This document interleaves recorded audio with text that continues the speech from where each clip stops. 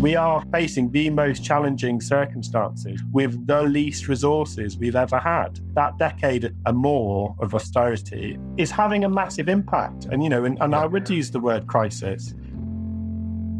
I'm Neil Maggs, and this is Bristol Unpacked, speaking to fascinating Bristolians on topics where others may fear to tread.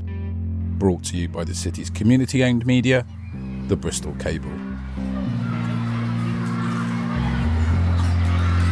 You're listening to the sound of children playing because today we talk about nursery schools.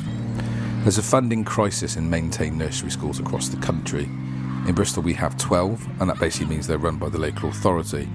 In 1986 there were 600 in the country, and today there's around half that. So why are they all closing? How are they funded? And why should we maintain and protect those specifically in areas of deprivation? And pay nursery school teachers? They're striking alongside other teachers. Should they be paid more? Child development and education, should we be testing as much as we currently are? And Ofsted, is Ofsted fit for purpose? Some people in the teaching industry think it should be disbanded. Lots to discuss with today's guest, Sam Williams, head teacher of Redcliffe Nursery School. Enjoy. Hi Sam, how you doing? Yeah, I'm good, thanks, Neil. How are you? I'm very good. So yeah, Redcliffe Nursery School. How long have you been head there, Sam? I'm new, actually, just in September 2022. They're new. Just 2/3 of the way through my first year. How's it going? It's fantastic. It's a very demanding job, but incredibly rewarding. Yeah, I absolutely love it. It's a very special place. So I'm very happy to talk about it. Sure. And what was your sort of background coming into that role? Where were you previously? Yeah, so a variety of experience. So I worked a long time as a primary school teacher with some leadership responsibilities. And then my wife developed an outdoors early years setting from our garden. So I worked with her for 9 years. So it was that kind of combination of primary school experience. In your garden? In our garden, yeah. Okay, how big's your garden then? It's pretty big. It's in St. George. It's sort of that 200-foot wild garden. Lovely. Yeah, very nice. Yeah, I remember in my NQT year, I did a full-time newly qualified teacher in Eastern Primary School. I know, yeah. My second daughter was born at Christmas in that year. And after that, I went part-time primary school, and then, outdoor early years with my wife. And I never looked back, really. That was kind of my introduction to the early years, and that sort of brought me to Redcliffe and brought me to maintain nursery school. And I'm kind of absolutely loving it. And the area itself, Redcliffe, is in what would be sort of defined as a deprivation area. It's 30% top band in the UK. It's got, I think it's 60% ethnic minority mix in your school, 12 different languages spoken at nursery. So quite a challenging school, an environment where I guess you need to have sort of nursery school teachers that are culturally equipped, experienced, able to be flexible to sort of multitude of different needs. Yeah, absolutely. And, ultimately Redcliffe Nursery School is embedded within that community and a part of that community, and has been for a long time, since the 1960s. So being a part of that community is even though you might talk about, high levels of deprivation and, children coming from socially and economically disadvantaged backgrounds, ultimately it's a lot of cultural things that we can learn from families. It's a fantastic place to learn from children and from the community. And we very much feel a part of that community. And that's a really big thing for us as a nursery school. Is that important then? Because I think it's changing a lot, but sort of traditionally, education establishments, schools, primary schools, nurseries, sometimes could maybe a little bit think the world ends at 3:30, and there isn't much of a connection to the community outside. There's been a lot of work to try and sort of change that and build a greater kind of connect.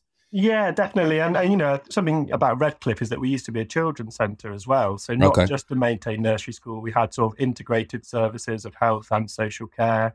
We were open all year round. We were seeing, families right from pregnancy, from birth, health visitors. So that kind of the integrated services within the community. And that, especially when you're thinking about early years, you understand the holistic nature of education and the support around the whole family and the whole community. So in a way, it's probably more connected perhaps to parents and the local community than what a secondary school or a primary school is, arguably?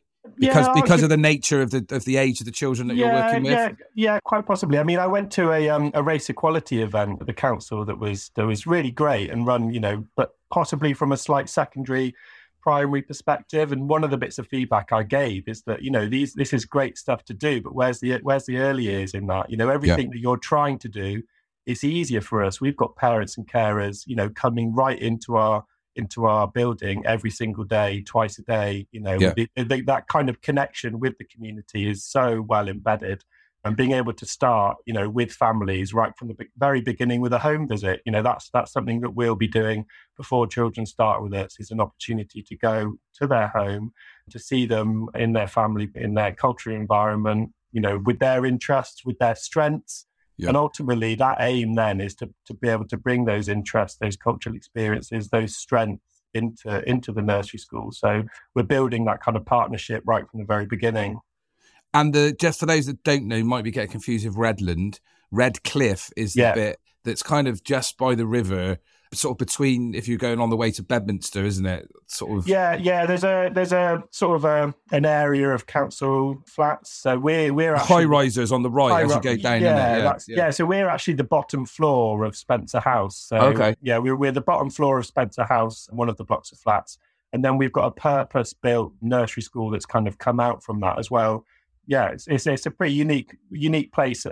This is something that's been quite talked about nationally and locally. Just thinking locally, that in the last Bristol City Council budget announcements, protecting nurseries and children's centres was quite a big thing that was kind of made out of the administration, that we're proud to have done that. I think Nicola Beach said it in the last podcast interview I did. There's been a sort of a decrease, hasn't there? I think there's only 12 left. Is that right? 12, which you call maintained nursery schools. I'm not quite sure what that means. What does that mean, a maintained nursery school? Yeah, so one of the reasons I was keen to come on here, Neil, is to talk about maintained nursery schools and to be able to sort of explain what maintained nursery schools are, what the value that we have for our children and families and the wider sector, the wider education sector and the city. Ultimately, so I suppose it's local authority maintained. It's not run by a private provider, and legally we are a school. We have to have a governance structure with a governing body. We have to have a leadership structure with a head teacher. We're inspected by Ofsted in the same way that a primary school or a secondary school is inspected.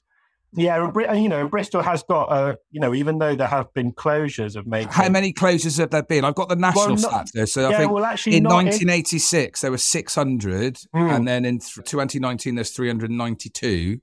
Yeah. Do we know what it is in Bristol? I was trying to find it, but I couldn't find it. I mean, from my knowledge, I've only been in maintained nursery schools for a short period of time, but in my knowledge, no maintained nursery schools have closed in Bristol. Okay.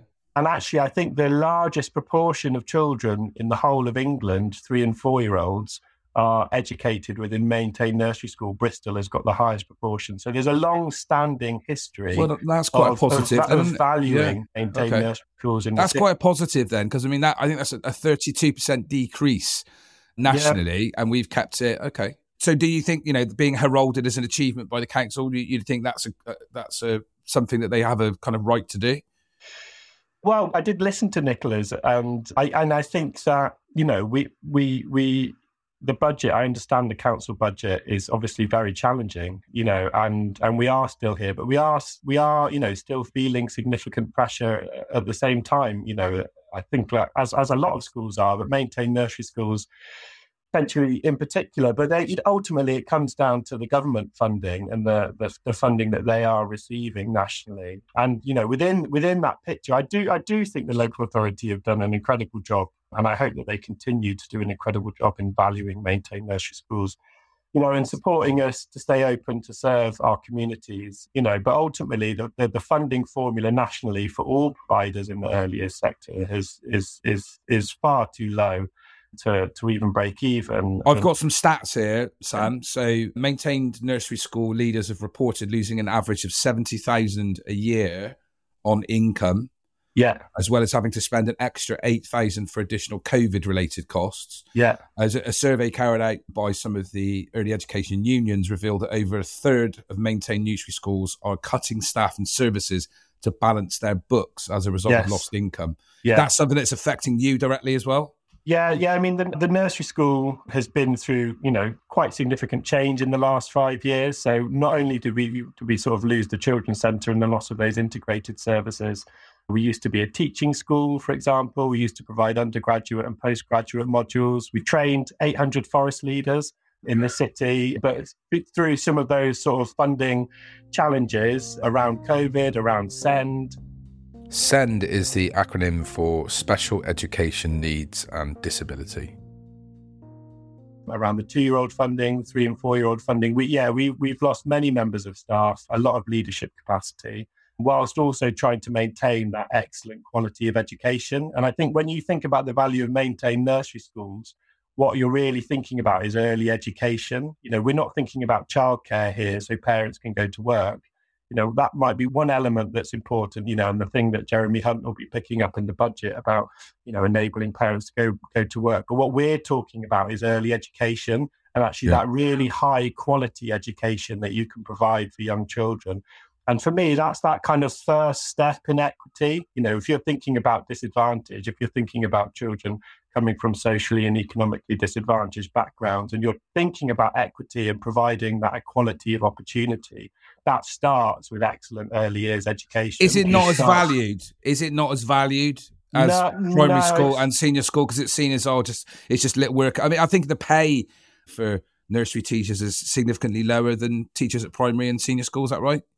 Well, the teachers at Redcliffe and other maintained nursery schools will be on the same pay scale as primary and secondary school teachers. They will be. They are. There is the national pay scales. So there is a national pay. I mean, because some nursery teachers are on 14, 15 grand. That would be the non-maintained ones then. Yeah. Well, you're talking about the people who aren't qualified teachers or who are not employed as qualified teachers. So I find it quite difficult calling people early years practitioners or support staff, because ultimately they are, if not even not employed as a teacher, they're a teacher. Technically, they are still a teacher. Well, the fact they're called something else, the fact they're even called something else, doesn't that itself say that perhaps it's not as valued? I do think it says that it's not as valued. And we've got some incredibly experienced, incredibly qualified, incredibly passionate staff who are not valued and who are not being paid what they deserve, and who are really struggling to stay in the sector. There's a recruitment and a retention crisis,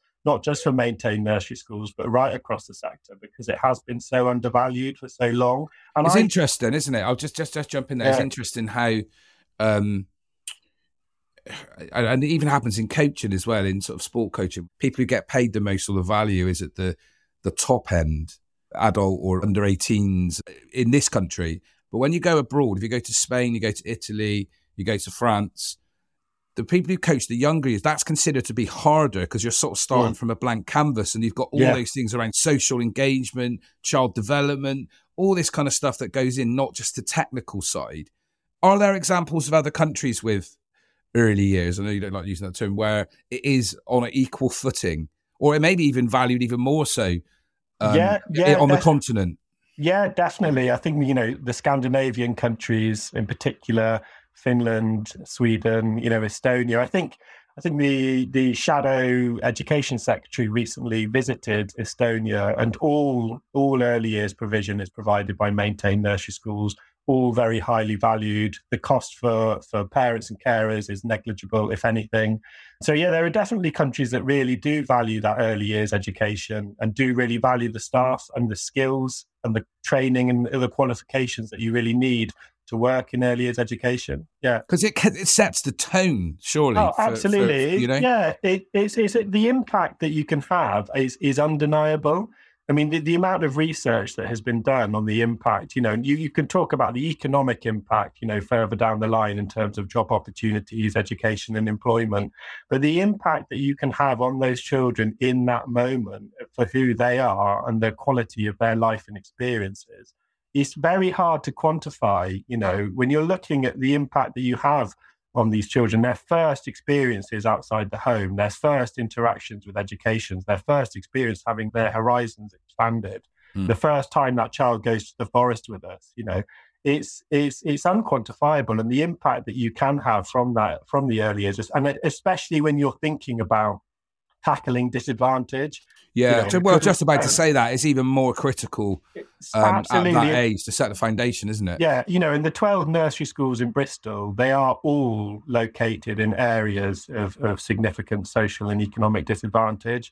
And I really enjoyed working, even in my short time, I really enjoyed collaborating with St. Paul's Nursery School. I went to Knoll West Nursery School recently and learned about their trauma-informed practice. And having these nursery schools in these areas, supporting those children, giving that leg up right from the very beginning. With, and not in a deficit model, from a strengths-based model with the connections, bringing the families in, learning from the parents and carers, supporting them in a holistic way. It's invaluable. There was a recent meeting. You've had meetings yourself with Department of Education, the National Association of Headteachers Bristol, the regional department sent representatives recently to talk to Bristol City Council, some quite strongly worded letters. What is it that the council aren't doing that National Association of Headteachers got together to lobby the council to do? I think what we're talking about is making sure that we continue to collaborate within a transformation program. We continue to understand the value in the contextual conversations that we're having. We continue to work together to have a good outcome for the city, for the maintained nursery schools. Yeah, and that wasn't happening. Then that wasn't happening. Well, I think it has been. I think it has been happening, but I have received some communication that has made me feel quite nervous and quite anxious and worried. And I suppose, I don't want to have a go at anyone. No, I don't think there was friendly anybody robust. I just think obviously if a union has contacted the council, if there's some, I'm presuming this is happening in other cities, not just Bristol.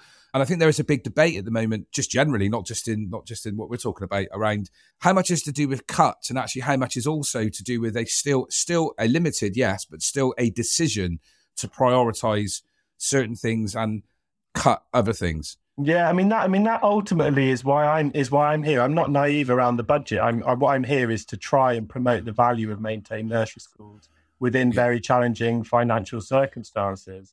On the cost of childcare in general, the UK is in the top 3 most expensive across the developed world. Yeah. So there's clearly a bigger, broader cultural issue. Yeah. I'd be very interested if there is a change of government, whether that will change or not. But one thing I do know, which is interesting, is a lot of people that are making key big decisions on stuff like this. A lot of them went to prep schools, or they were with nanny, weren't they? And it's a kind of, I just wonder whether there's a sort of cultural attitude, whether it comes from the sort of leadership and the type of leaders we have in this country. I mean, how many Conservative Party leaders would have actually gone to an establishment like you work in?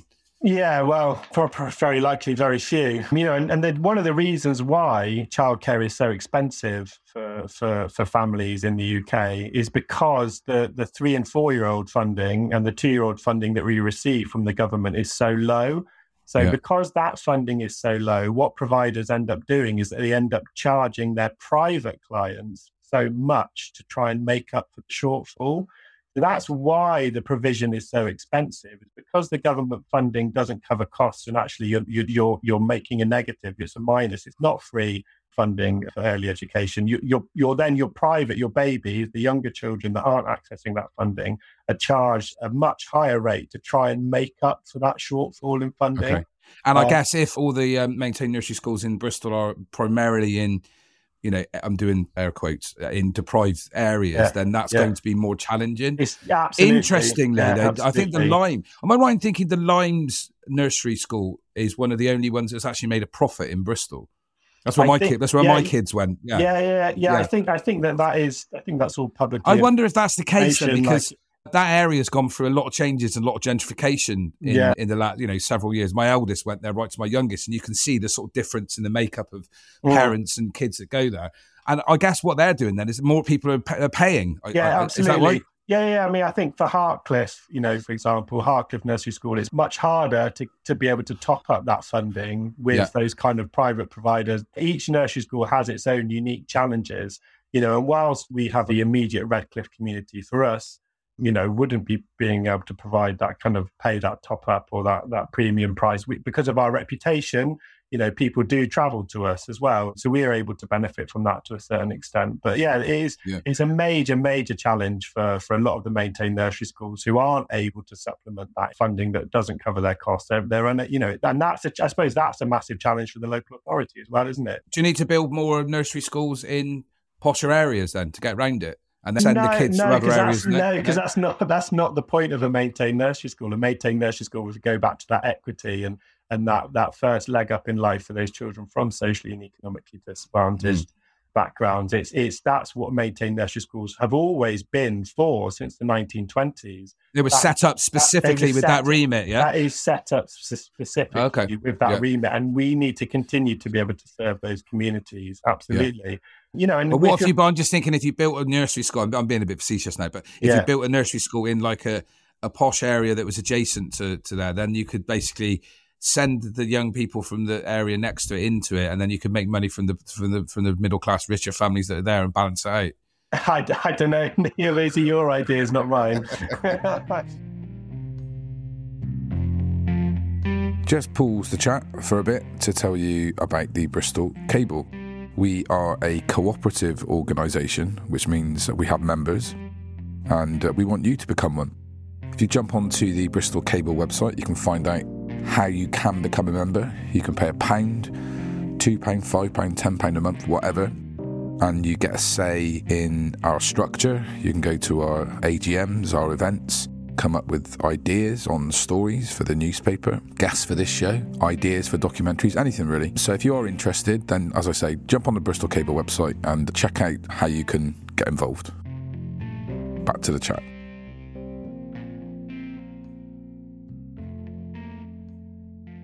I want to talk about Ofsted. For those that don't know, Ofsted is a school inspector, and as you said, as a maintained nursery school, you also get Ofsteded. Been quite controversial.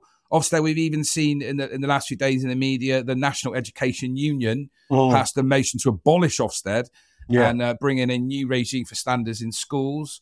Be honest now, are Ofsted a bit of a pain in the ass, and it's just a constant thing that you just feel like you're being monitored and looked at, and actually it's not always helpful, the current system we've got? Yeah, I mean, I'm not able to draw on huge amount of personal experience with this, Neil, because I haven't been a head teacher through an Ofsted inspection. But I'm awaiting one imminently. As Redcliffe, we've had 10 outstanding Ofsted inspections. Okay. There's certainly an amount of pressure that I would feel as your head teacher coming in, having that kind of legacy and having that kind of reputation. And if it did all come, down to this one word judgment on my sort of leadership, I can't quite imagine actually how I would feel. But does that stress and pressure, and I said you haven't felt it, ultimately kind of fall on the head teacher? You're the one whose neck is on the block a bit. Yeah, absolutely. I mean, I'm very lucky to have a very supportive governing body as well, and they're sort of helping frame that value of an Ofsted judgment within the wider value that we see that we have in our community. And I very much see the head teacher's role as taking that pressure, soaking up that pressure, and not cascading that down to the staff and the children and the families. So that's for me. When I talk to our team about Ofsted, we don't do things for Ofsted. We do things for our school community, and for us, if they were to come in, we just want to show off our best. But it is, there's massive debates going on nationally around Ofsted at the moment. And I was reading about the NEU as well. A head teacher actually took his own life, didn't he? Under direct pressure. Yeah. And I think it's been cited in the coroner's reports of 10 people actually who have taken their lives. It's Is it really 10? Wow. Yeah, 10. Wow. The reports of 10 coroner's report. So, so the question then is really, is Ofsted too draconian? Does it need to change? Yeah, ultimately you need accountability, and all head teachers would welcome accountability. But I think the way and the system that is there at the moment, there's a strong argument that a lot of head teachers and other people in education are making at the moment that it is unfit for purpose. It's not providing the accountability and the support for improvement that it should be there for. And the pressure on head teachers is immense, as you've seen with recent events. It is, and mental health and well-being within that kind of structure and system of accountability that's there at the moment with that one word judgment is devastatingly hard. And it's very difficult, to deal with when you've got everything going on in the school, you're serving your community, you're being there for everyone. And then to have that kind of external pressure does it affect standards? You made the point that you need to have regulation, of course, but actually that amount of regulation, what impact does that actually have on the standards of the education that's provided to young people, particularly kids at the age that you work with? Yeah. I mean, it's complicated, Neil. I mean, we're inspected under the same framework that primary and secondary school is inspected under. So when we're thinking about our early years curriculum, we really need to think about who it's serving as well, and not doing things because we think that an inspector's going to like it, but to do it because we know that it has an impact.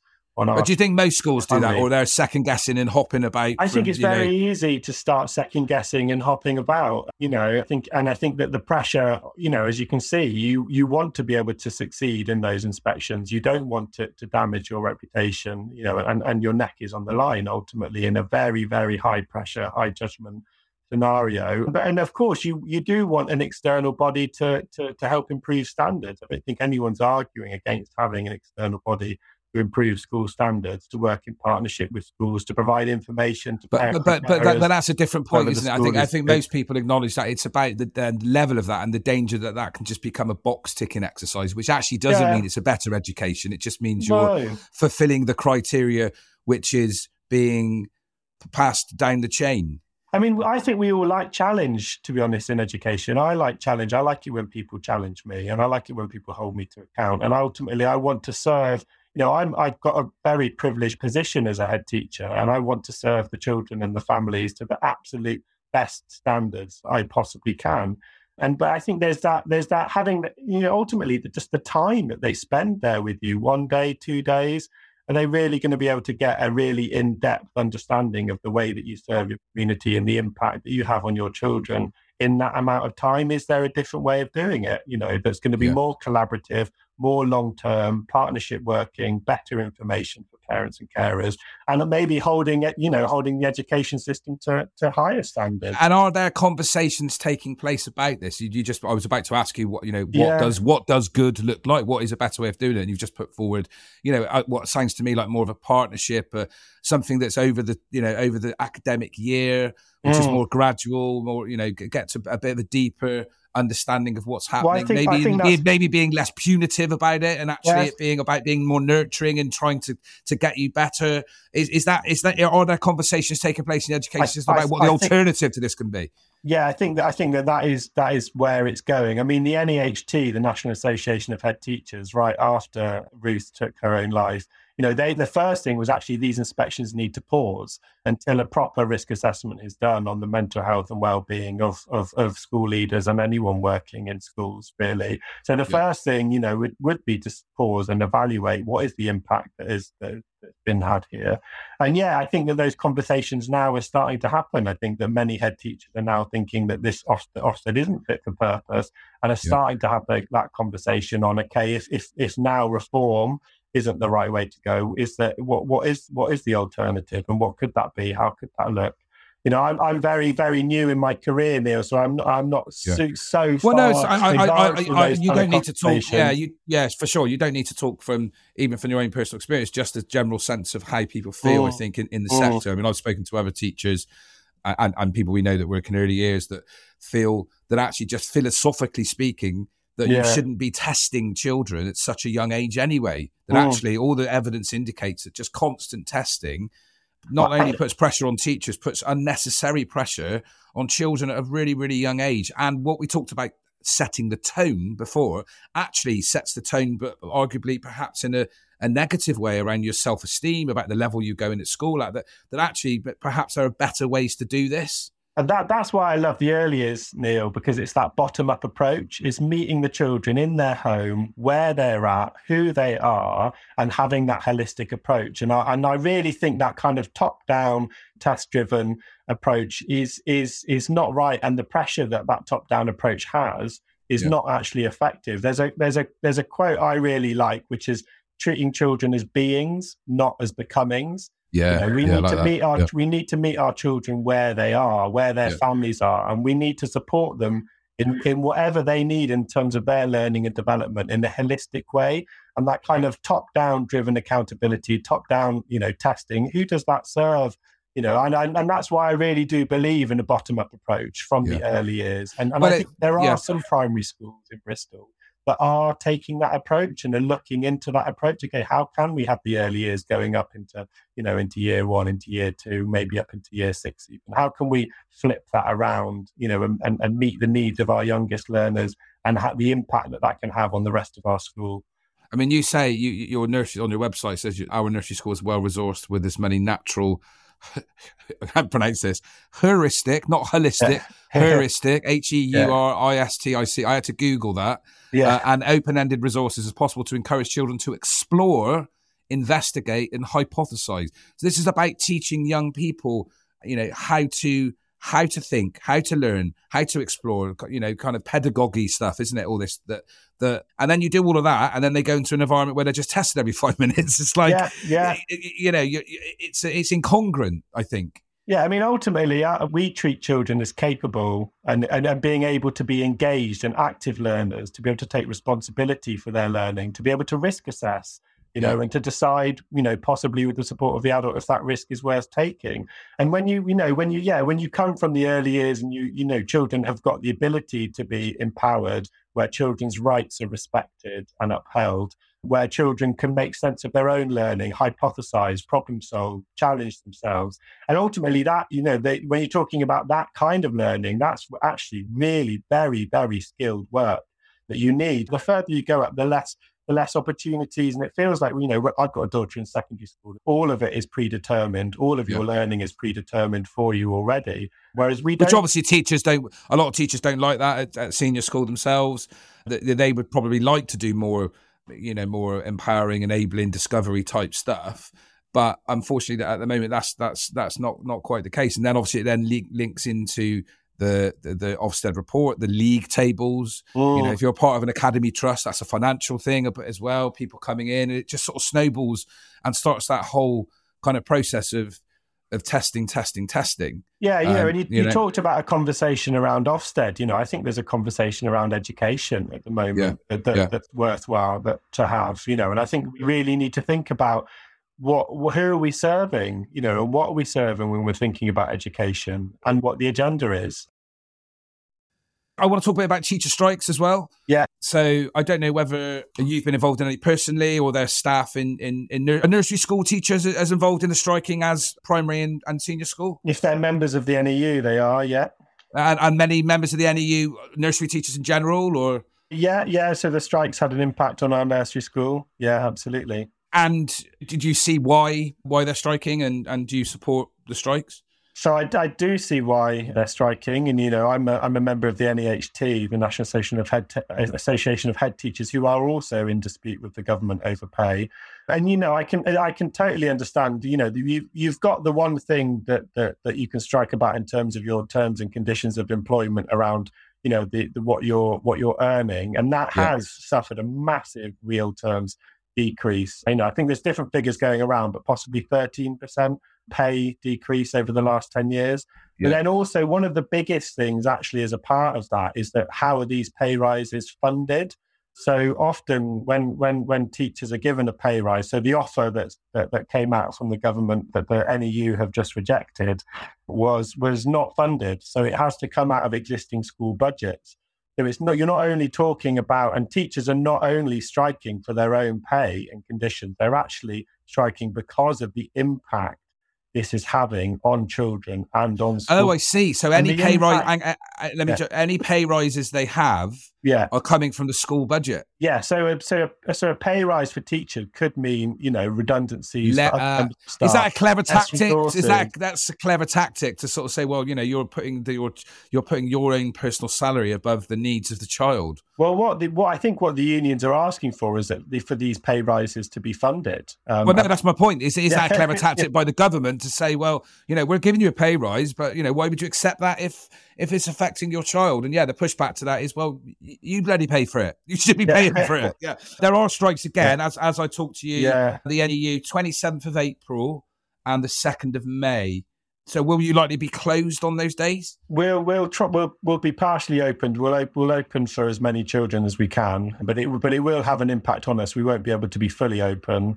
But it's a massive decision for teachers. No teachers want to strike. They're losing pay. They're not getting paid for days that they're off, and and teachers are struggling as well in the cost of living crisis. Yeah. It has an impact. Of course, it has an impact on our children and families too. It's I suppose having to balance and weigh up the impact of the strikes and what they have versus the impact on the wider education system over a number of years based on this significant underfunding. And the government will always come back and say, we've put X amount of money into education, et cetera, et cetera. Well, this is, and on the teachers, so they basically offered a 4.3% rise next year, as well as £1,000 one-off payment this year. Yeah. And they have said that the rejection of that and the continuation of these strikes, this is a direct quote, is unforgivable. Mm-hmm. That's the government. That's what they've said. Yeah, well, they're putting themselves in opposition, aren't they, quite clearly? A deal has been made in Wales and Scotland. You'll notice that teacher strikes are not going ahead in Wales and Scotland. So what's the difference? What's going on here? Why has a deal been reached in Wales and Scotland where, there's a funded pay deal that teachers have accepted and there's no further strikes? Why do you think, Sam? Go on. Get political. Go on. Why? Okay, well... Go on.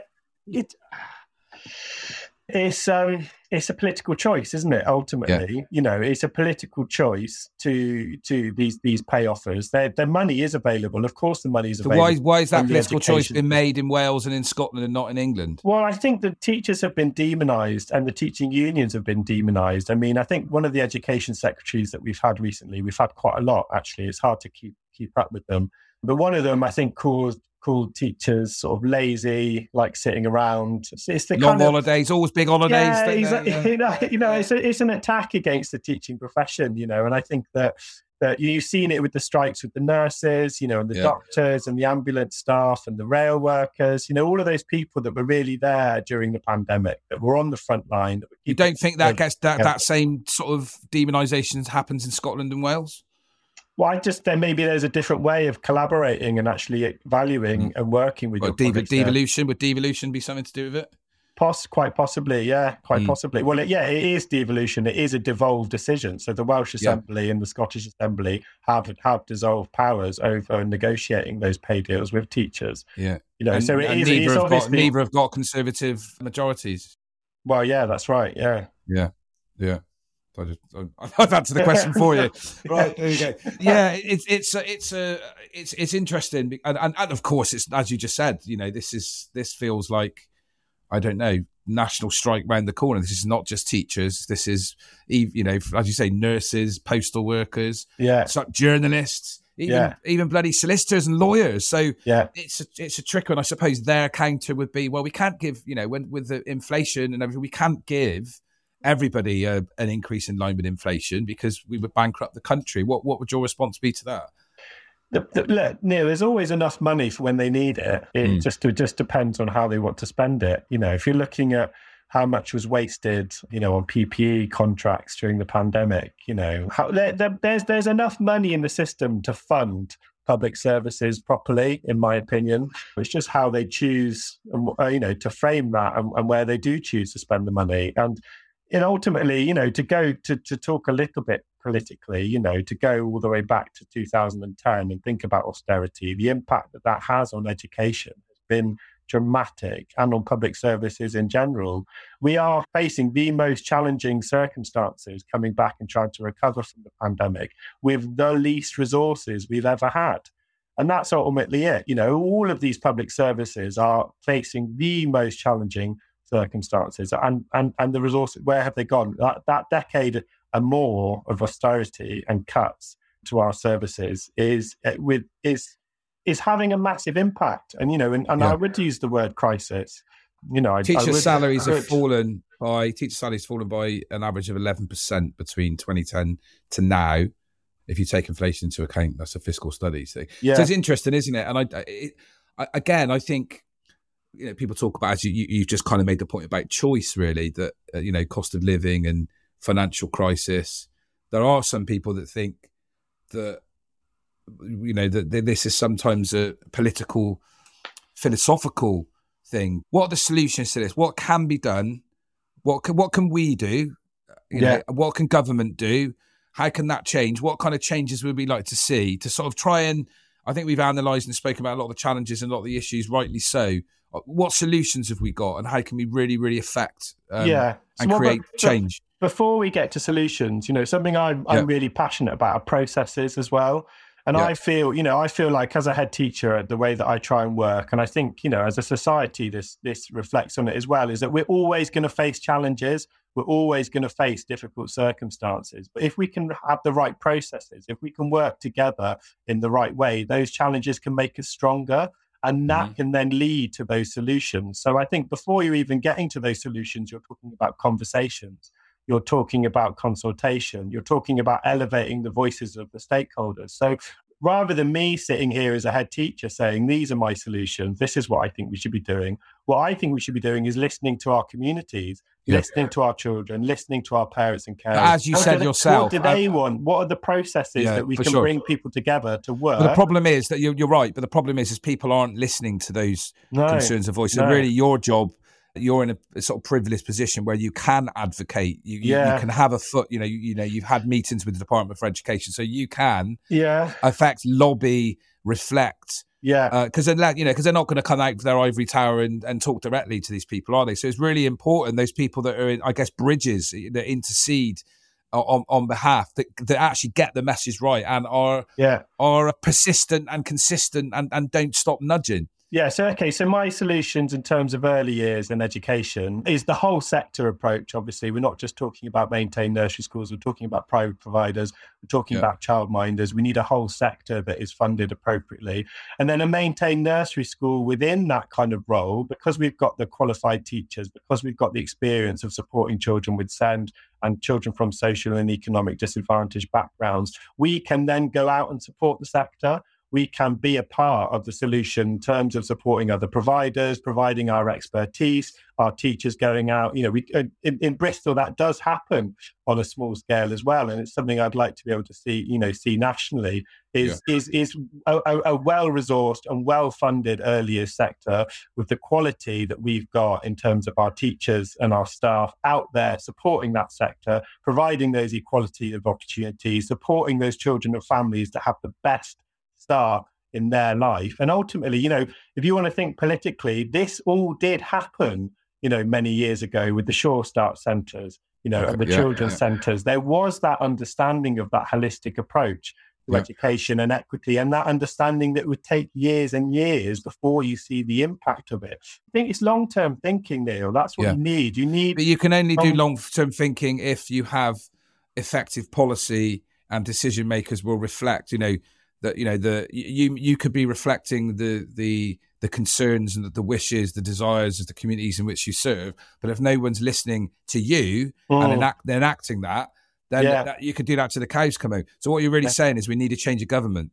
Well, what I think education actually could come out of the hands of politicians, rather than this, whoever is in government, it's always going to change, isn't it? And every education secretary wants to make their own mark on it and change it in their own way. So I only say that because you mentioned Sure Start, and some people may not know. Obviously, it happened under Blair and the New Labour. Education. Would a change of government bring a lot of the things that you desire? Is that not going to happen unless there is a change of government? Possibly, but when you look at some of those other education systems that are really effective that we were talking about, Finland, you've got that kind of, I think you've got countries where you've got proportional representation there. But Yeah. you've got a more collaborative approach to education and a more long-term thinking. Long-term vision. So it's less political. I'm not here going to be advocating for one. No, I'm not asking you to. I'm just saying you're not another, here. I'm not saying you are. But obviously, all this, my kind of wider point really is all this sort of stuff is like arguing over a comb. If actually people are not listening and enacting, and you know, if education is low on the list of priorities because there's a bunch of people that don't really understand the needs of that actually that's perhaps what's needed. You know, and then it might change. It may well not. I know a lot of people that think the New Labour towards the latter part of their tenureship, you know, certainly the last election and maybe the one before, completely forgot about. I worked in community development, and a lot of people in deprivation areas felt they were ignored and left behind. And actually, that's why a lot of them voted Brexit and went the other way. Do you know what I mean? So I'm not necessarily, you know, saying that. I just think that obviously there needs to be some change. Yeah. And my question is, do you think that could happen more likely with the Labour government? But actually, even beyond that, as you just said about Finland, this shouldn't be a party political issue, education. It should be bigger than that, shouldn't it? Exactly. I mean, that's the point I'm trying to make. It shouldn't be a party political issue. And when you're thinking about the impact of education, you're thinking in the long term. So you can't have these initiatives that start and then suddenly there's something else. Okay, no, we're doing something else now. I know the chopping and changing within education is on another level. So having that continuity, taking it outside of party politics, you know, having the professionals and valuing the profession and the expertise that they can bring to that, having that long-term thinking, that collaborative approach, and serving, you know, the children, families, communities, and the wider society, you know, taking the agendas out of it. I do still think now that teaching as a profession, maybe doctors as well, teaching as a profession is seen as, to the majority of people, as just a noble thing to do, educating young people, period. And it's about them being valued, being respected. You know, these people have children. I'm pretty sure if this was happening at Harrow or Eton and something wasn't being done right, they would be complaining about it. Yeah. And I'm being slightly facetious there, but that's the fundamental point about this, isn't it? If you can't value our teachers, you know, and not just, you know, doctors and whatever, but the people that are really working at the front line of public services in difficult, challenging environments, then what's it all for? Yeah, exactly. And I think there's a conversation to be had around that. And there's elevating that kind of argument, which for me is important. And we do need to value not just teachers and not just people working in education, but everyone working not only in our public services as well. There's frontline workers, people working in supermarkets during the pandemic. And as a society, the social contract, in my opinion, is broken. You know, when you're thinking about what a government should do to provide and support and look after a society, and the kind of compromises that you make as a citizen or a subject within that, you know, that kind of social contract is broken, and there needs to be a conversation around democracy and around governance and around accountability and around representation and around listening to people's voices, you know, and I think that education and the rest of society will be much better off from that. Yeah. And I think the long term there's two approaches, I think, to the long term kind of strategy to anything, but specifically to education, as you say, to get to a position where it transcends party political beef or trying to make a statement or change what somebody else is. So it just becomes education is something we all agree collectively, which is obviously going to happen more under PR, under coalition, where people will work, you know, collaboratively. It also works in a dictatorship as well. Or it works in China, and it works in Cuba, and it works in places because they don't have that cycle of election cycle. I'm not suggesting that necessarily we should do that, but that's also quite interesting because that's one point that sort of dictators make, because we don't have to go through this whole change. You can set 25, 30-year visions, 30-year strategy, and it's kind of, you know, and you could argue in terms of education, the Chinese are leaving us behind, aren't they? Well, I think the Chinese are also learning a lot from our approach as well. Yeah, there's different ways of doing it, certainly. And one of the things is, you know, our community is unique, and the way that we do it can be unique to us and our society and our culture and our democratic traditions as well. And I think, you know, there's just a conversation to be had around that. I think so, yeah. I think so. And I think lockdown and COVID, I don't think I think it changed the dial. I thought it might have changed the dial a bit more in that conversation, but I do think it's still lingering around. And I think what your suggestions about Scandinavian model, I mean, they seem to do a lot of things well. There seems to be a good balance between public and private, the right balance. Absolutely. And, ultimately you're investing in your society, aren't you? Yeah. And I think you're investing in people, and I think that's really important. And you're as an individual who maybe is more well off in that society, that vast levels of inequality are not helpful to those people or to you. And actually having a more equal society is of benefit to everyone. And I think we've got to a point now where we are, things are really crumbling around the edges, and there are many people who are really suffering at the moment, and that's something you definitely see when you're working, in education. You're seeing the struggles that people are having on a day-to-day basis around housing, around employment. It affects us massively because we want to support those families, and ultimately what's going on with those families is going to have an impact on those children. And it puts a strain on our staff. We're not funded well enough to provide the education that we want to provide, let alone all of those other services that have gone missing in action. Thank you ever so much for coming on, Sam. No, thank you, Neil. Most appreciated, being candid. Yeah, I know at certain times as a head teacher, it's a bit difficult to answer some questions. Yeah, it's nice to get a perspective. And I think this is about education, but also I think it's symbolic of wider issues as well, really, I think. Absolutely. It's a canary in the coal mine, it in is. ways. Good luck with everything at Redcliffe. Yeah, nice one. Take care. Cheers up. Cheers. Bye-bye. Cheers, Neil. Many thanks to this week's guest on Bristol Unpacked, Sam Williams, head teacher of Redcliffe Nursery School, and we'll be back next time with another fantastic guest and a brilliant topic. I'm Neil Maggs. Big thanks to our executive producer Adam Cantwell-Corn and to our production team from the Bristol Cable in collaboration with Ession Noise. Also, Blue Dot for our music.